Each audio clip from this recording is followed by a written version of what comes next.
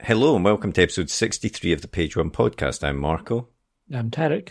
And thanks for joining us at the Page One podcast, where we like to speak to writers of all kinds about their writing process, their career, and just try and get as many hints and tips as possible. We've spoken to authors, screenwriters, video game writers, comics writers, comedians, journalists, any other kind of writer. I think you probably covered most of them. Yeah, but there's a big back catalogue there of some really great writers, so please do check some of those past episodes out as well if this is your first visit. There's lots of excellent guests, and I'm sure whoever you are, you'll find a handful that really grab you. Yeah, definitely. And we've got another great guest this week. We do indeed. Robert Dinsdale is on this week, who is a interesting guy. He was an agent for a while, and then he made the switch to author. So he's kind of seen both sides of the coin, which is quite an interesting. Poacher turned gamekeeper, perhaps. Now, is that a sports metaphor or something? No, not really. His first book was The Harrowing, and then Little Exiles and Gingerbread, but perhaps his breakthrough novel was The Toymakers. It's kind of big, kind of magical story. Earned him comparisons with Neil Gaiman and Erin Morgenstern, sort of Night Circus, because it's the first of his books that does have that sort of magical. It's very grounded and real, but it has that magical element to it as well, which is really, really beautifully written prose in his books, but it has that sort of otherworldly type thing going on as well. Yeah. And his latest book, Paris by Starlight, came out just at the end of 2020. When in fact we recorded this episode, it was in November that we recorded this, just before lockdown 2, was it? I can't remember what number of lockdown exactly. But we do actually chat a bit about that, because I think Robert's book was coming out on the day of the start of the lockdown, unfortunately. Which bad luck. Yeah, we've spoken to a few people. Obviously, that's affected a lot of people this year in terms of book launches. And the only other thing to say about the episode is that it was recorded over Zoom, and there was a bit of connection issues. We've tidied it up as much as we can, but we'll get straight into it after a quick advert for our writer's notebook, and then we'll be back at the end of the podcast with a bit more chat. But for now, on with the podcast. The blank page. To some, it's terrifying, an obstacle to overcome. But we prefer to think of it as an opportunity, a blank canvas to be filled with all of the adventures and characters in our head. So how to overcome that fear? Well, we all know the best advice for a writer is write. Seriously, get words on the page and more will follow. But what about later, when you start trying to pull those threads of what you've written together? What about the character you wrote about way back at the start? Who was she again? What was she carrying? And where did she leave the MacGuffin that she now really needs in the third act? Think about all those top thrillers you like to read, or that amazing drama you just watched. What did they all have in common? Structure and planning.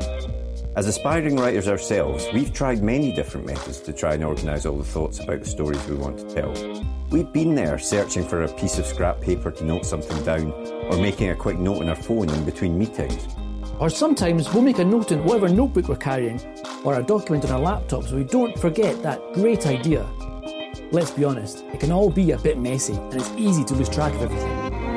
And that's when we realised it's not just a story that needs structure and planning, but the way we gather all of our thoughts about it as well. And so we made Page One. Page One is more than just another notebook. It's a place to put down all your ideas for your latest project, divided into easy-to-use sections that will help you plan your story, so that when that blank page comes calling, you're ready to answer. And then afterwards, once it's written, we realised you need to plan how to let people read it, so we included a section relating to submissions. Each one is designed for one project, whether you want to write a book, screenplay, a comic, or any other kind of story. We truly believe that when you use it, it will help you get to the main event, writing your story. So we hope this helps. We can't wait to read what you come up with. And remember, every story starts with page one.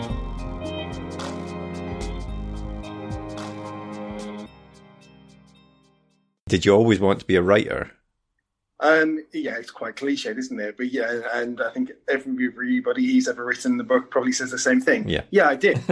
I was, I guess, 5, 6, 7 years old. I remember writing little books for my parents, and just as my daughter, who's 7, does now. So yeah, it's always been something in the head, or in the back of the head, if you like, and.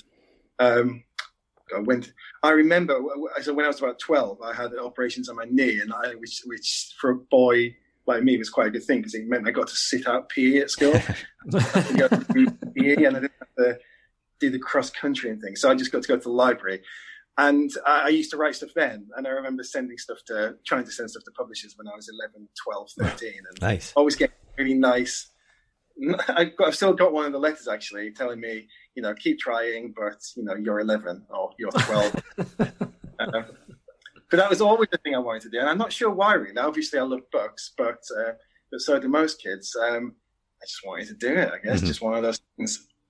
And so, when did that sort of childhood ambition start to become more serious in your life? When did you continue just trying to write stories through your teenage years, or did you? When was the moment you said, right, I'm going to really try and do this properly? Yeah, it was a fixture, really. And it's always been a fixture of life, something to do. I don't know. I remember my father telling me recently that there was one summer where I just sat down and wrote a book. And, probably not a very good book, the kind of book you're writing when you're 13 or 14 or something. But, yeah, it was always a fixture. That's just what I did as a hobby, I guess. And when I was at school, I wrote the school plays, and when I'd spend my summers writing stories, and it's up in my parents' attic somewhere, these files of stuff that you'd write. And it'd always be on these, terrible old word processors that if you hit the wrong key when you're trying to save it, you'd lose everything you'd written. And you'd get angry with it. And I remember having a old electric typewriter, which is still here somewhere. Actually, I dug it out the other week from my daughter when we were in lockdown to play with, and the ink still worked in it, which was amazing. Quite nostalgic. Yeah, it's just one of those things I always did, just a hobby that I always intended or hoped that I could make into a living, and kind of have a little bit. Mm-hmm. And am I right in saying that, I'm not sure if it was before you became published or alongside it, but did you work as a literary agent as well? So the very short story is I was... left university, and I'd been sending stuff away to people all through university and never getting anywhere with it. And I guess I thought, well, I'm just not very good then, am I? Which is fine. I'll try and work in books instead. And after I left university, I saved up, I worked in this off license for a long time in Yorkshire, where I'm from, and saved up some money and went to London with it to try and get some work inside the book industry. And I ended up jobbing around. I worked as a royalties assistant at various literary agencies, and I ended up doing editorial work for a bunch of agents, which is like reading manuscripts and giving opinions on it and all that kind of thing that literary agents find useful. And somewhere along the way, I'm not quite sure when, somewhere along the way I did a maternity cover position at a literary agency when somebody I knew, their assistant went off to get pregnant, and I went and worked there for a bit. And after that, worked in association with a literary agency, selling a few books here and there. And it was something that was really interesting and intriguing to me, and a really fun industry to be a part of, because you get to think about books, you get to be around books all the time. But it fizzled out, not that long ago, actually. So I spent a few years trying to do that.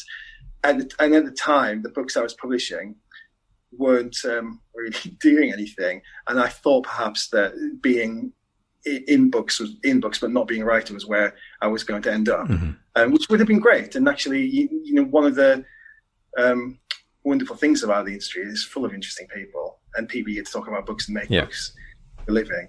But then life stuff happened, and sort of I became a parent, very quickly a single parent, and writing kind of took over. And did working on that side of the fence, if you like, did that help your own writing? Looking at manuscripts and things. I think it made it more difficult in some ways. Right. It did. It made you, and I think one of the reasons I figured out I wasn't getting anywhere with it in my early 20s was because I was in my early 20s and ergo I wasn't very good. But maybe that was directing my ambition in the wrong way somehow, because publishing is this world in which not everything goes. Yeah, and not everything goes because it's market driven, and publishers think inside silos and things like that. And most writers don't really think how publishers think. So there is this big disjunct in how publishing thinks and how writers think. And that was a difficult thing, but a useful thing to get the head around. But it also tears you in pieces a bit, because you see good books, like brilliant books, not selling copies all the time. And you see books that you don't think are very good, although obviously people must love them, but they're doing brilliantly all the time. So it I don't know. It was an interesting few years of life to be sitting on both sides of the fence and having sort of 1 foot inside the door. And I never worked for a very big agency. I was always sort of out there on my own, sort of with peeping in. But yeah, it was interesting. It was an interesting period to be able to see it from both sides, and I think it definitely makes you more. I wonder if lots of publishers and agents would it'd be a good thing if they were writing too, and lots of them do. But I think there's something about the sensitivity of it which will, I think, is helpful. Yeah. When you're working in that industry and you're obviously could be heard that you get a fair number of submissions every week. It starts to pile up, etc. What sort of stuff would you look for when you're going through the submissions that you looked at? What was there, like a standout thing that would turn you off straight away, or something that would say, "Oh, I want to read more from this person"? Do you know what? I wasn't really the sort of agent who got hundreds of submissions every week. I had friends who did that, and I'd get 10 a week and think. And I'd read them all and I'd feedback. But most agents would get 150 a week or something and not be able to keep with it. So you quickly knew that agents were looking for things that grabbed them. And one of the lessons from it was that it's kind of unquantifiable. I mean, there are things you can quantify. There are agents who specialize in different genres. There are agents who specialize in like crime thriller. There are agents who specialize in fantasy, and agents who specialize in non-fiction. So there's definitely things you can whittle out, but I think everybody's just looking for that elusive thing that they hadn't been expecting to love, but they did. And I think when you go to and I haven't been to many of them, but when you go to the events where agents are speaking to writers and publishers speaking to writers, it's kind of the most frustrating thing for somebody to hear, isn't it? That we don't know what we're looking for, but we'll know when we see it. And everybody's coming saying, well, what are you looking for? And I just think it's like everything in life, right? It's like what stuff you like, or what people you fall in love with, or who people become your friends, or who you click with. Yeah. And with your first book that was published, which I think is the Harrowing, is that correct? Yeah. What was the journey to publishing for that then? How did that come about? So I'd been submitting stuff for ages, and I'd written this novel pre The Harrowing, which is a novel set in Dust Bowl, America. And it was a bit more like the stuff I'm writing now, which had a kind of magical inflection to it. And they kind of got loads of, an agent took it on and they submitted it around, and you got lots of nice rejections. But then an editor at Faber and Faber declined it, but really liked the writing. So I went and had a tea with him, and he asked me what else I was working on. And they kind of directed me. They said, we'd love to look at something else if it was, didn't have the magical inflection that the first book had. And I did have this idea of a sort of Cain and Abel story set in the First World War, which became The Harrowing. And so that, I guess that relation with the editor who'd liked the unpublished manuscript developed into what would become the publishing of The Harrowing, 2 or 3 years later. And did you stay with the same agent then that you had? No, actually, I've been all over the shop and all over the houses in terms of agents and publishers. No, that agent left agenting and went off to start a different kind of literary consultancy company. Oh, right. So I was agentless. And then Faber and Faber kind of didn't like the next novel that I was writing, and asked me to make some big changes to it. So I ended up sort of having to depart from them. And I got a new agent who's now my first agent, who sold that novel, Little Exiles, to a different publisher. And it is quite a fragmented journey, and lots of lots of the stories you hear about these people who had the big debut novel, and I certainly wasn't one of those people. The debut novel didn't work. Then I moved publisher. I think that editor then moved job in the middle of that, which is something that happens in publishing all the time, and fine. But then it was inherited by somebody else who then moved jobs, and the people who took over that imprint didn't like the next book. And it was just sort of, I definitely felt like, clinging on by my. Well, I mean, yeah, that's one of the things, isn't it? People, if you're starting out in trying to be published, if you get that first agent, you can suddenly think, oh, this is great, I've suddenly made it. But actually, it's only the very first step on what can be quite a long and an arduous journey, even at that point. Even when you're published, as you say, with your first book, sometimes it doesn't work, and then it can be, you can be back to the sort of feeling that you get when you get rejections, sending those query letters out, I imagine. Well, it's very much like that. I tell you what it's like.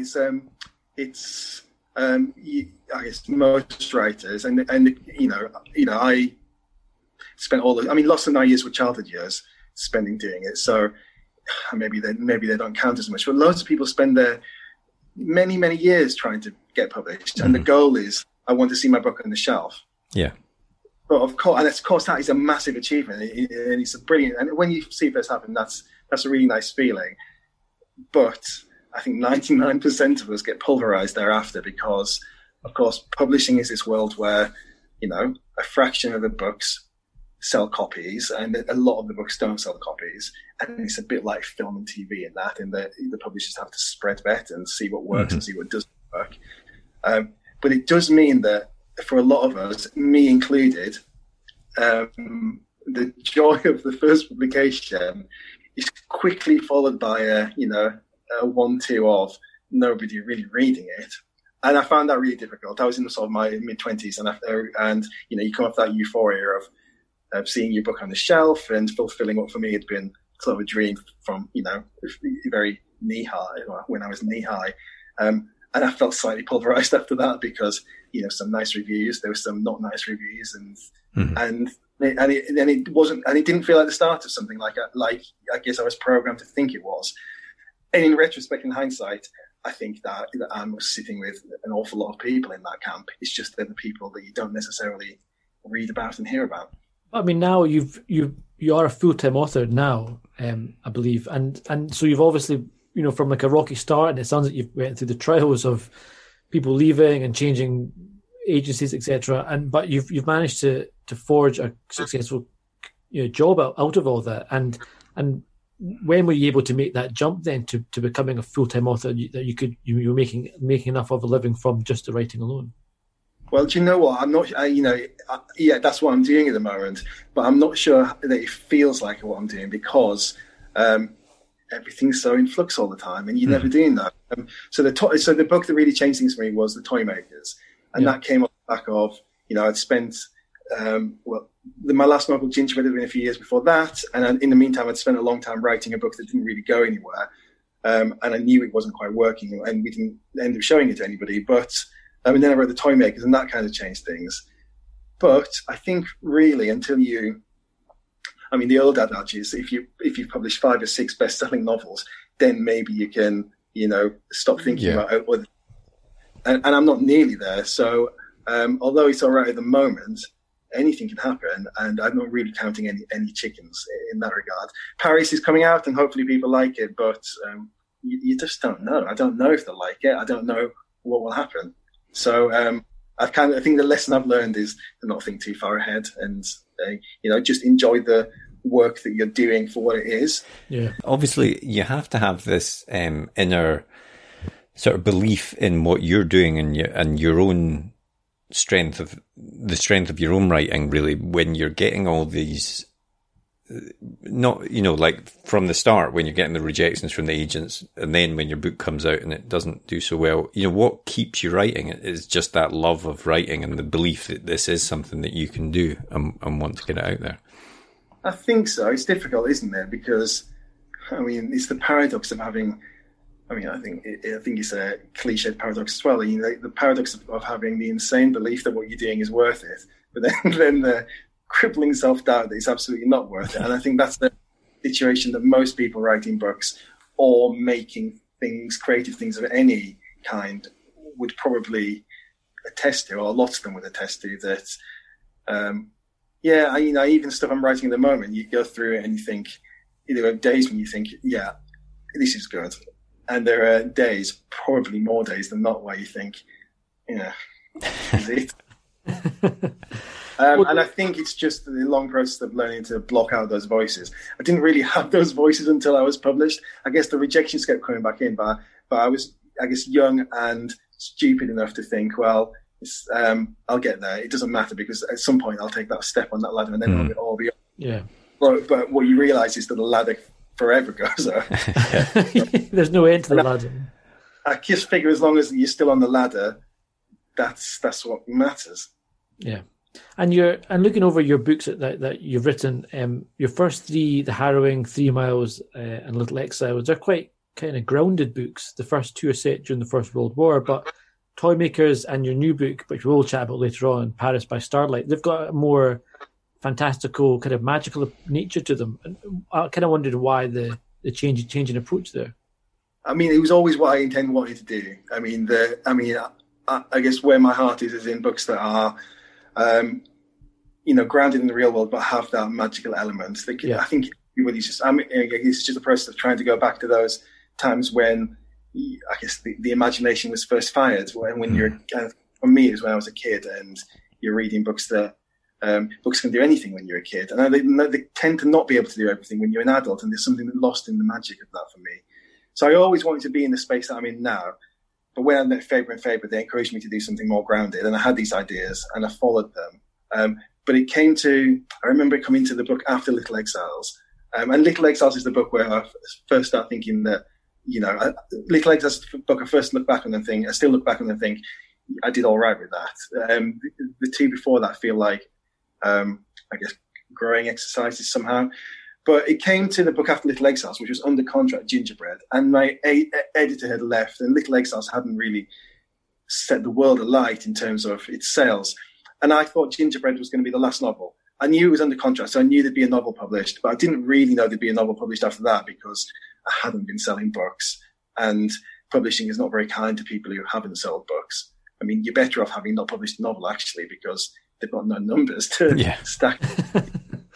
And so I just wanted to do something that I really wanted to do. And Gingerbread was a novel which was rooted in something that I'd written probably when I was 16, 17. And in writing Gingerbread, it retains some of the speculative elements of that novel I'd written a long time ago, but became more grounded in history too. So it became like this bridge novel between the grounded stuff that I started with and the more, I guess, magical, flourishing stuff that I'm doing now. But I guess it's been a process of getting back to where I wanted to be, and I guess learning the lesson which I should have learned a long time ago, is that, you should follow your heart with what you really want to do, because you live with the books forever, whether they sell, whether they don't. And they are extensions of you in some way. I don't think that's, I don't think it's possible for them not to be, because you spend years of your life writing them, and everything you're thinking is bleeding into them. So, it's been a process of getting back to that somehow. And the latest book is Paris by Starlight, which is out as we record this. I think it's on Thursday, is it? On the day of lockdown, which we can maybe touch on as well later on. But do you want to tell us a bit about Paris by Starlight, what it's about? Okay, let me see if I can get this succinct. The Toymakers, I could always get succinct, because I'd just say it was set in a magical toy shop, and that was that was a bit more. Let me see if I can do this.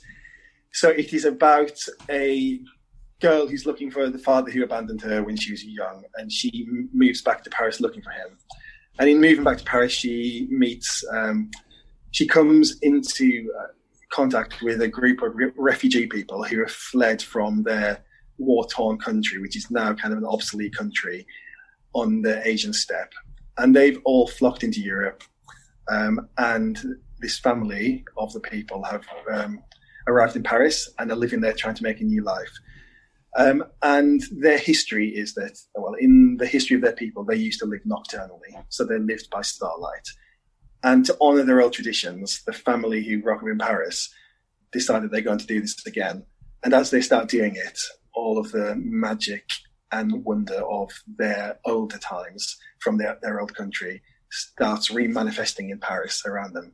So they begin living nocturnally in Paris, and the nocturnal world starts flourishing with all this sort of wondrous stuff that used to happen in their old country, starts happening in the sort of liminal places in Paris.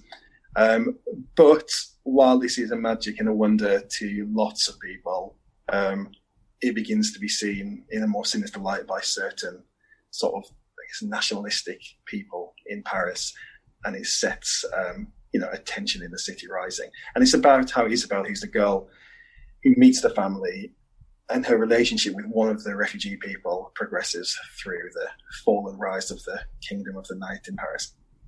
Does that make sense? Yeah, no, that's a good summary, I think. Yeah, awesome. And obviously, just as you describe it there, there's obviously, while it's got these magical elements, it's got a lot of themes that are very topical at the moment in the book, with things like refugees and stuff like that. I mean, is that something that you like to do in your writing? You know, touch on themes that are topical and try and say something about them as well? I guess it is the first time, and it's quite deliberate, that I've tried to write something contemporary.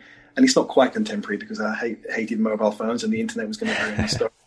So I cheated and flung it backwards in time, and a little one moment backwards in history. Writing The Toymakers was, brilliant for me.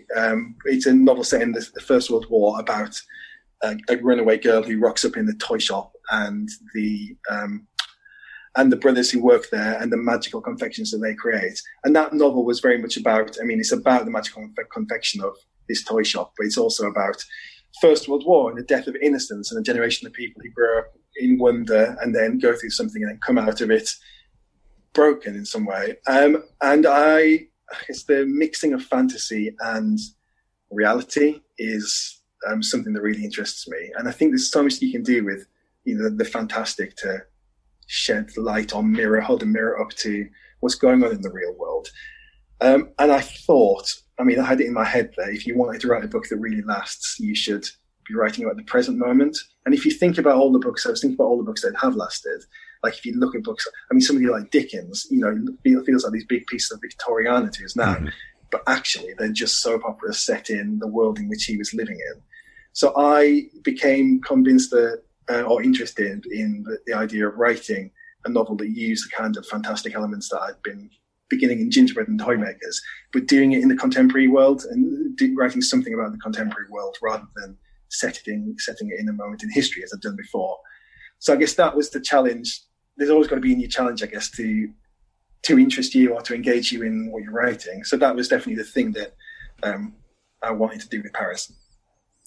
And it's been gaining, both Toymakers and Paris by Starlight have gained comparisons with, Toymakers in particular with Erin Morgenstern's The Night Circus, and this new one I've seen has been compared to Neil Gaiman as well. How does it feel to be compared to authors like that? Oh, that's really, it's great, isn't it? Yeah. I don't. Very few people would sit here and say, "Nah." Yeah, no. It's all right. But does it bring its own sort of pressure to it, I suppose? Do you know what? Paris is the first time where I'm feeling really nervous because kind of before I'd always assumed that very few people would read it. So even if it was a terrible novel, it wouldn't really matter because, the 100 or 200 people who picked it up I wouldn't come across them. But Paris is the first time because quite a few people read The Toymakers, or more so than had in the past. I'm feeling nervous about Paris now. And those comparisons they do wonderful things, don't they? Because people look at whatever the publishers are saying on Goodreads or on Amazon and places or the bookseller websites and the blurbs on the front of the book and it brings a certain sort of expectation to the book. And those expectations don't necessarily even have to be one of, strength or quality, does it? It just have to be one of, do the people who like these books, will they like this? And, I don't know. Hopefully. Hopefully, yeah. I wanted to ask about the research that you do for the books, because obviously the new one is set in France. Did you go to Paris? Did you Is it somewhere that you know already, or do you just kind of go for the version of Paris that's in your head rather than the Paris that's actually in? I didn't get to Paris while I was writing. I mean, I was meant to get to Paris while I was writing it, but I've got a 7-year-old. She's 5, 6 at the time, and dragging her to Paris with me is an absolute nightmare. I'm not sure. About maybe one day she'll love it. I'm sure she will. But I'm not sure that she really wanted to trek around, the grotty suburban ends of Paris. Writing in the books, I'll go and see the camps in Calais. No, I mean, I know Paris reasonably well from having visited across my life. So it's always been a city I've really loved. So I wanted to write something in there for a while, and this book seemed to fit Paris really nicely. But of course, the things that Paris is about, I mean, they are the topics of the day, aren't they? Mm. So yep. I guess we've read so much about the refugee crisis, especially Syria. There's a Syrian family who live locally to me who came to Britain on one of a similar refugee trail to the one I write about in the book, and I know them a little. So it is, I guess it's steeped in things that the world is going through now. But as for the, I can't say I decamped to Paris to write for 6 months. And when you're getting ready to write something like this, are you someone that has the idea and lets it sit in their head and work it out in your head, or are you a strict planner, or are you a pantser? Do you just go for it once you've got an idea? What's your process? I'm not really a planner, actually. And actually, I have tried to plan before, but for me, and not for everybody, I think everyone's got their own way into this stuff. It just sucks the joy out of it for me, because what would happen, the times I have tried to plan a novel, you sit down and you spend that time planning it. But then when it comes down to writing it, it's almost like you've done the fun part. You've spent imaginative energy on making the stuff up in the plan. Yeah. And when it goes down to writing it, it almost feels like a bit of a chore somehow.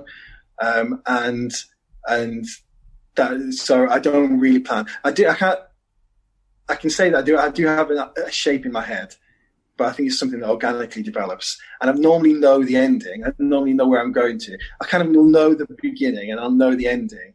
But what on earth the middle is, I don't really know how one connects to the other. But you've got a goal in mind and you're heading there. You're driving without sat-nav. And that keeps the whole thing still enjoyable. It probably means that, and I think this is probably the case with all of my books, they're a bit fat and shaggy dog, and that's something that I am working at trying to, rein in on. But yeah, I mean, to keep the joy alive, I don't really know where I don't really know. I mean, I guess I know where I'm going, but I don't know how I'm going there. Yeah. No, I think I know what you mean, and we've chatted to a few folk in the past who've said something similar in the fact that you plan it too much, you take the joy of it away, and it becomes a bit of a slog. And I think I read somewhere that you like to write alone and at night. That's your kind of sweet spot for inspiration or for the words to flow. And there is definitely something about being in the right time frame, because people are, I definitely find myself writing better at night than I do in the morning. I don't know why, but is it something that you try to create the ideal writing environment before you sit down and write? I guess I'm not a person who has very many rituals. I know some people obviously have very specific rituals. They're like the cricketers at the crease, aren't they? Where they're marking the walk and they're tapping their back. They have to get it right beforehand. But I would say I don't really like anyone near me. So you're not a cafe writer, yeah? No, I'm not a cafe writer, and actually I couldn't think of anything worse. And I know loads of people love it, and it must feel like it breaks the solitude and the loneliness of it for them. And I think that's, and I can see that. But, I almost don't even want anyone in the house. Even the shut door, frustrates me. So I guess nighttime has always been good because it tends to be a place you can cover yourself. But really, I just think it's a thing of habit from even back from when I was a kid, because I grew up in a really small sort of terrace house in Yorkshire, and at one point there were 7 of us in it because I've got brothers and sisters, and my parents and my grandfather lived with us. And you just want a little corner that's yours to be able to do it. And I don't know how much longer night work will go, because this sounds so stupid, but I'm nearly 40 and I'm starting to get tired at night more than I used to. So I'm definitely feeling that. But there is something about the nighttime that's just more, I don't know, generates more imagination, I suppose.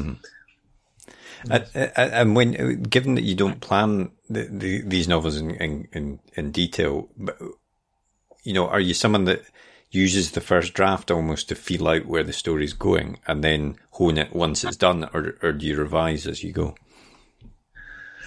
There's always an element of revision as you go, but I'm a terrible editor. I'm just awful at it. I get to the end of the book and it feels complete to me, and it's never complete. And actually, what I've learned across the way is that all I always have to do is go back and redo probably the first third of it. I mean, not from scratch, but certainly there's an awful lot of work that needs to happen in the first third. And I think I normally get the second 2/3 in decent condition straight away. But, you know, and I think it comes back to not liking the planning of it and sapping the joy out of it. Mm-hmm. When I get to the end of it and I know that I've got to go back into it, like I'm working on something at the moment and I got about 2/3 of the way into it. And then I realised that, you know, it wasn't coming together as it should. It wasn't as elegant as it should. And I need to go back to the start and do stuff to it. God, I'm furious with myself. No, I know what you mean. I'm not good at it. It's just, and some people love it, don't they? They'll talk about, you know, writing is rewriting, and that's the stuff they love. They just want to get it down on the page and then they want to use it as a play and work with it. And I think probably I do have to do that too. I know I do in lots of respects, but God, I hate it. No, I'm with you on that. I mean, I'm doing a redraft of something just now, and it's difficult once you've actually got it out there. You know, the story you had in your head, whether it's in best form or not, is there now. So yeah, you might have to remold it, but because it's already out of your head, it's difficult to then say, right, I've got to start this and got to pay attention and rework it. Or it can be a tough slog. I quite enjoy rewriting because I think I do like seeing the improvements as I go along. But the thing I do hate is when you you get an idea for something, you know, 2/3 in, and you start adding in, and then you have to go back and thread it in, and you're trying to go remember where. And it's always, you always miss bits, or they reference something that's been cut out, and trying to get all the little bits out and smoothing everything out. I find that very difficult and quite annoying. Just think how awful it must have been before, like computers as well. Yeah, that's right. Can you imagine that? Absolute nightmare. And typewriters, or handwritten, or even worse. Yeah, awful. And with these sort of more sort of magical, fantastical stories, what is it that, I mean, this is a question that, you know, writers get asked a lot and they don't like them, but, you know, where do the inspiration for these sort of fantastical stories come from? Is it because that's the sort of story that you did used to enjoy reading as a kid? I think it is, and I think this is going to sound awfully self-important, and I hate myself for it, but I kind of think that all imagination goes back to the stuff you loved when you were small. I think it's quite sad in a way, because, you know, you wonder where the fresh ideas are coming from. But I think there's certain things which are in you. Your imagination got opened up when you were small, and you don't want to shut it down. So I think it all goes back to that sense of wonder that you'd get as a kid when every story was new. And you've probably read hundreds and thousands of books in your life, and it's very rare that you come across something that gives you that same sense of wonder that you had when you were a kid and you read, I don't know, for me, a book like Watership Down, and suddenly you're little empires of rabbits everywhere. I don't know, there's certain things that just open up the imagination. And in writing these sorts of books, I guess you're just trying to recapture that sense of wonder that you had where things were possible.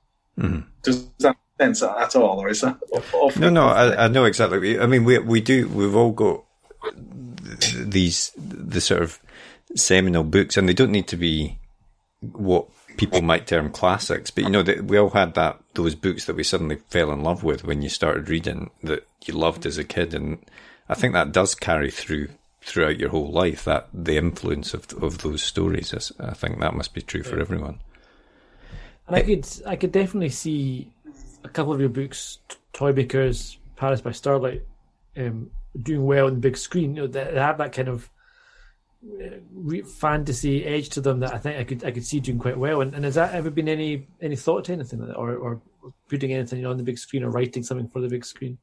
I mean, there's always something going on where you think that maybe that will happen, but you don't really have that much influence on what will land on somebody's desk. And there is an agent in the US who handles the toy makers, and he keeps trying to take you away onto, and I think we've always talked about television as it being a miniseries rather than on the big screen. But that's all. I mean, it would be amazing. But those things, even more so than rolling dice with a book, are still lap of the gods. So I do try not to think about it too much. It would be transformative, wouldn't it, to everybody when something gets made? But toss the coin. And that's what I said about staying on the ladder before. I think as long as you keep cling on the ladder and keep working and keep writing and keep getting the stuff out there, then the possibilities are there, aren't they? So, I mean, that's one for the future. Yeah. I suppose what's the saying? You miss 100% of the shots that you don't take. So as long as you, say, just got to stay out there and keep making a name for yourself. And would you be interested in writing in another medium, or is prose where you want to be writing? Would you ever want to try writing a screenplay or anything like that? I mean, it's always been something that I'd quite like to try, but I haven't written anything like that since since my school days for like performance. So I think it's a very different skill set. I think it's more ruled than it is than writing prose is. And the thing that I always loved about writing books was that when you're done, it's finished, and it doesn't matter actually if it's sitting on the shelves in Waterstones or at your local bookshop. It still exists, right? It's you've finished it, and it's a piece of work that you've finished. Whereas with something like a movie, when you finish the writing of it, it's not really finished, because after that point they're meant to be these big collaborative exercises.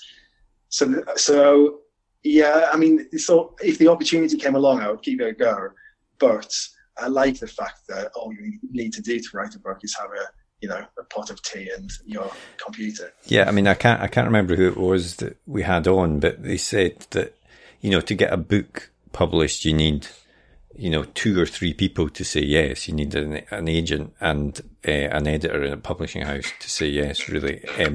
But for a film, you need tens of people to say yes before anything can become a reality. So it's a very different industry, even though they both involve writing. It's a very different thing to try and get into, I suspect.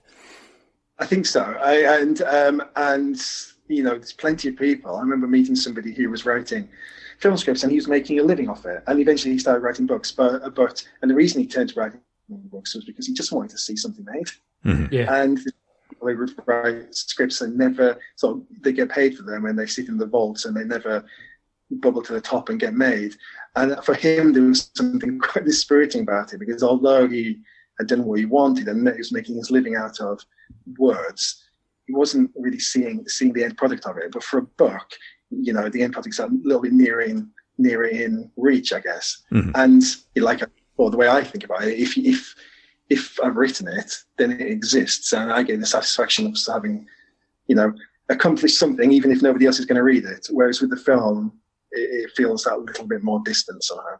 Yeah, I can see that. As we mentioned earlier, your new book is out on Thursday, which is the day one of lockdown returns down south, and what's obviously the impact of that is very annoying. Bookshops are shut, etc.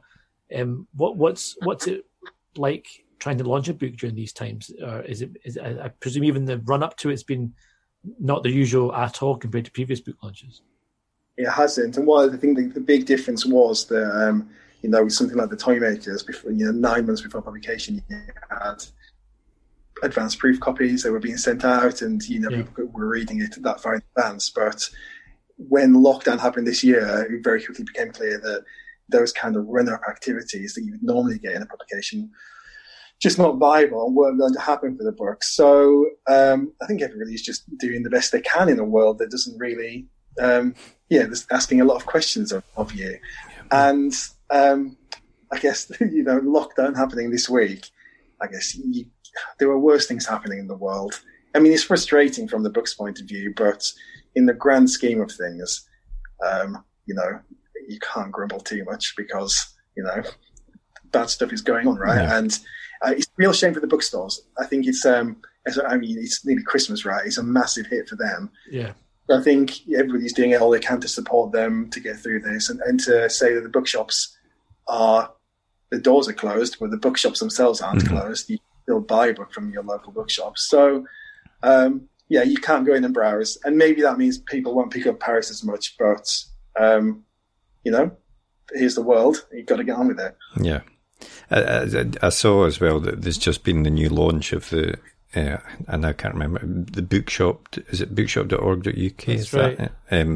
Which is all the sort of indie bookshops sort of joined together so you can buy through them, but you're actually giving money to the local indies as well. So that at least is a good thing.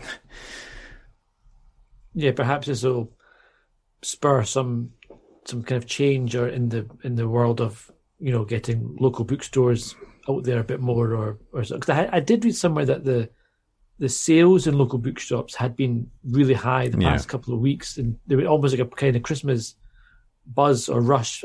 And I don't know if that's because people hadn't been able to get to them for a while, or if there was an influx of people wanting to make sure that they spent money in bookshops to keep them going. But hopefully that doesn't stop, and it does lead to a change in a lot of bookstores' kind of fortunes going forward. Obviously, Paris by Starlight's coming out, but what is next? Have you got something in the pipeline?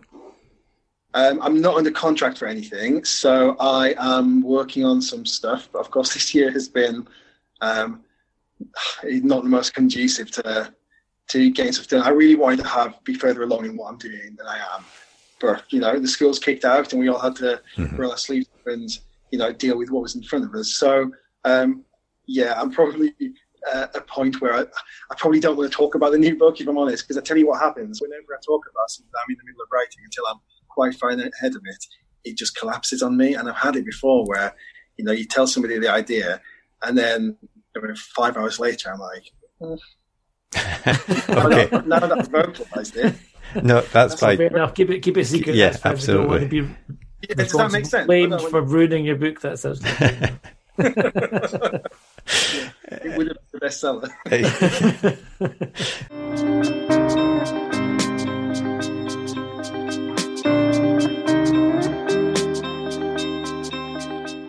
What was the last book that you read?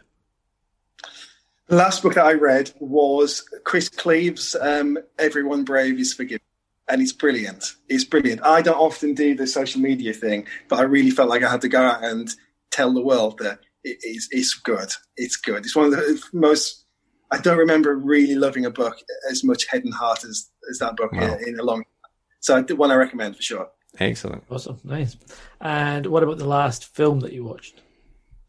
No, probably Barbie's Mermaid.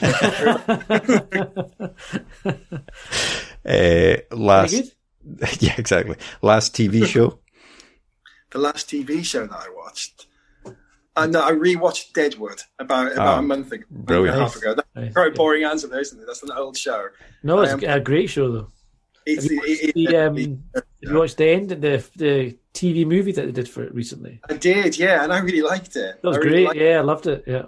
A really good, 10 years too late, but a really good kind of wrapping up of the whole show. I thought it was really well done. It's really amazing how they could come back 10 years later and recreate the tone of it. So it's great.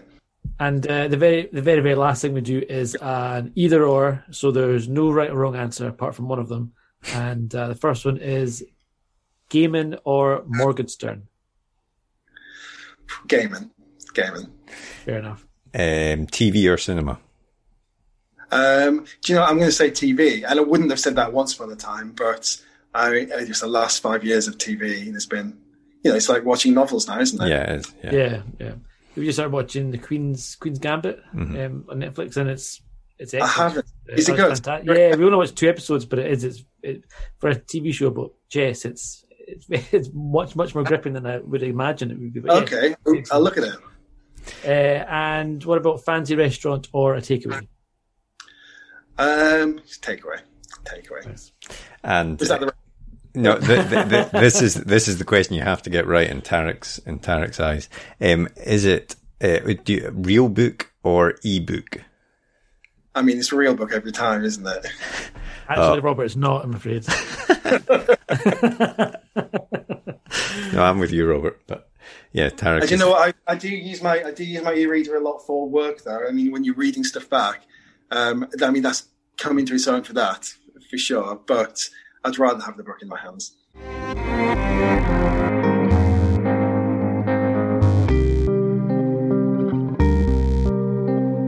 Actually, talking of Deadwood, I've not seen the movie yet. I've not finished the story.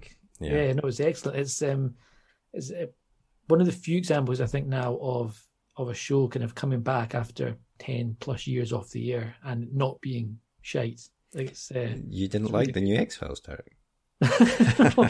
The new X-Files was one of the most biggest letdowns for me in a while. It was pretty awful. I just feel like it's totally missed.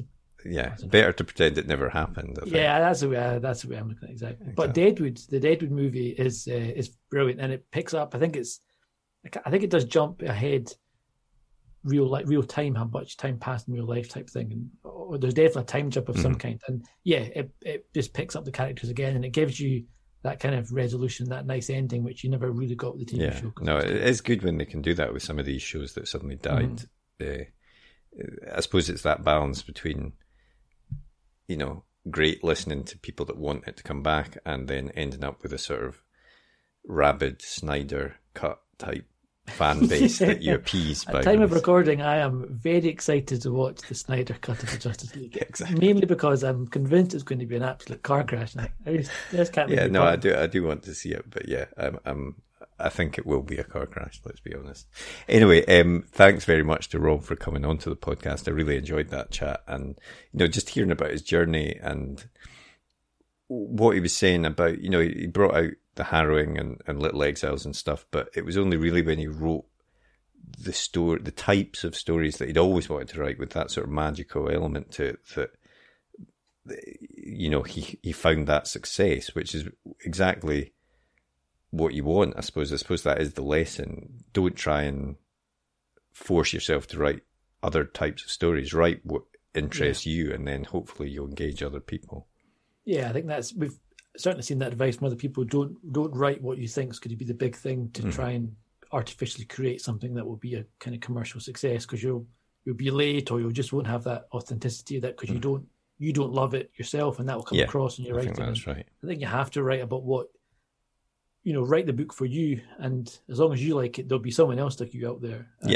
And that'll be the best book because of it, I think. Yeah, and as we said at the start, Paris by Starlight is now out in hardback. I think it comes out in paperback in June, but it's definitely worth picking up, especially, as we say, if you're a fan of things like The Night Circus. It's that sort of great prose with that magical element, so do check it out. But we've got another great guest on next week as well.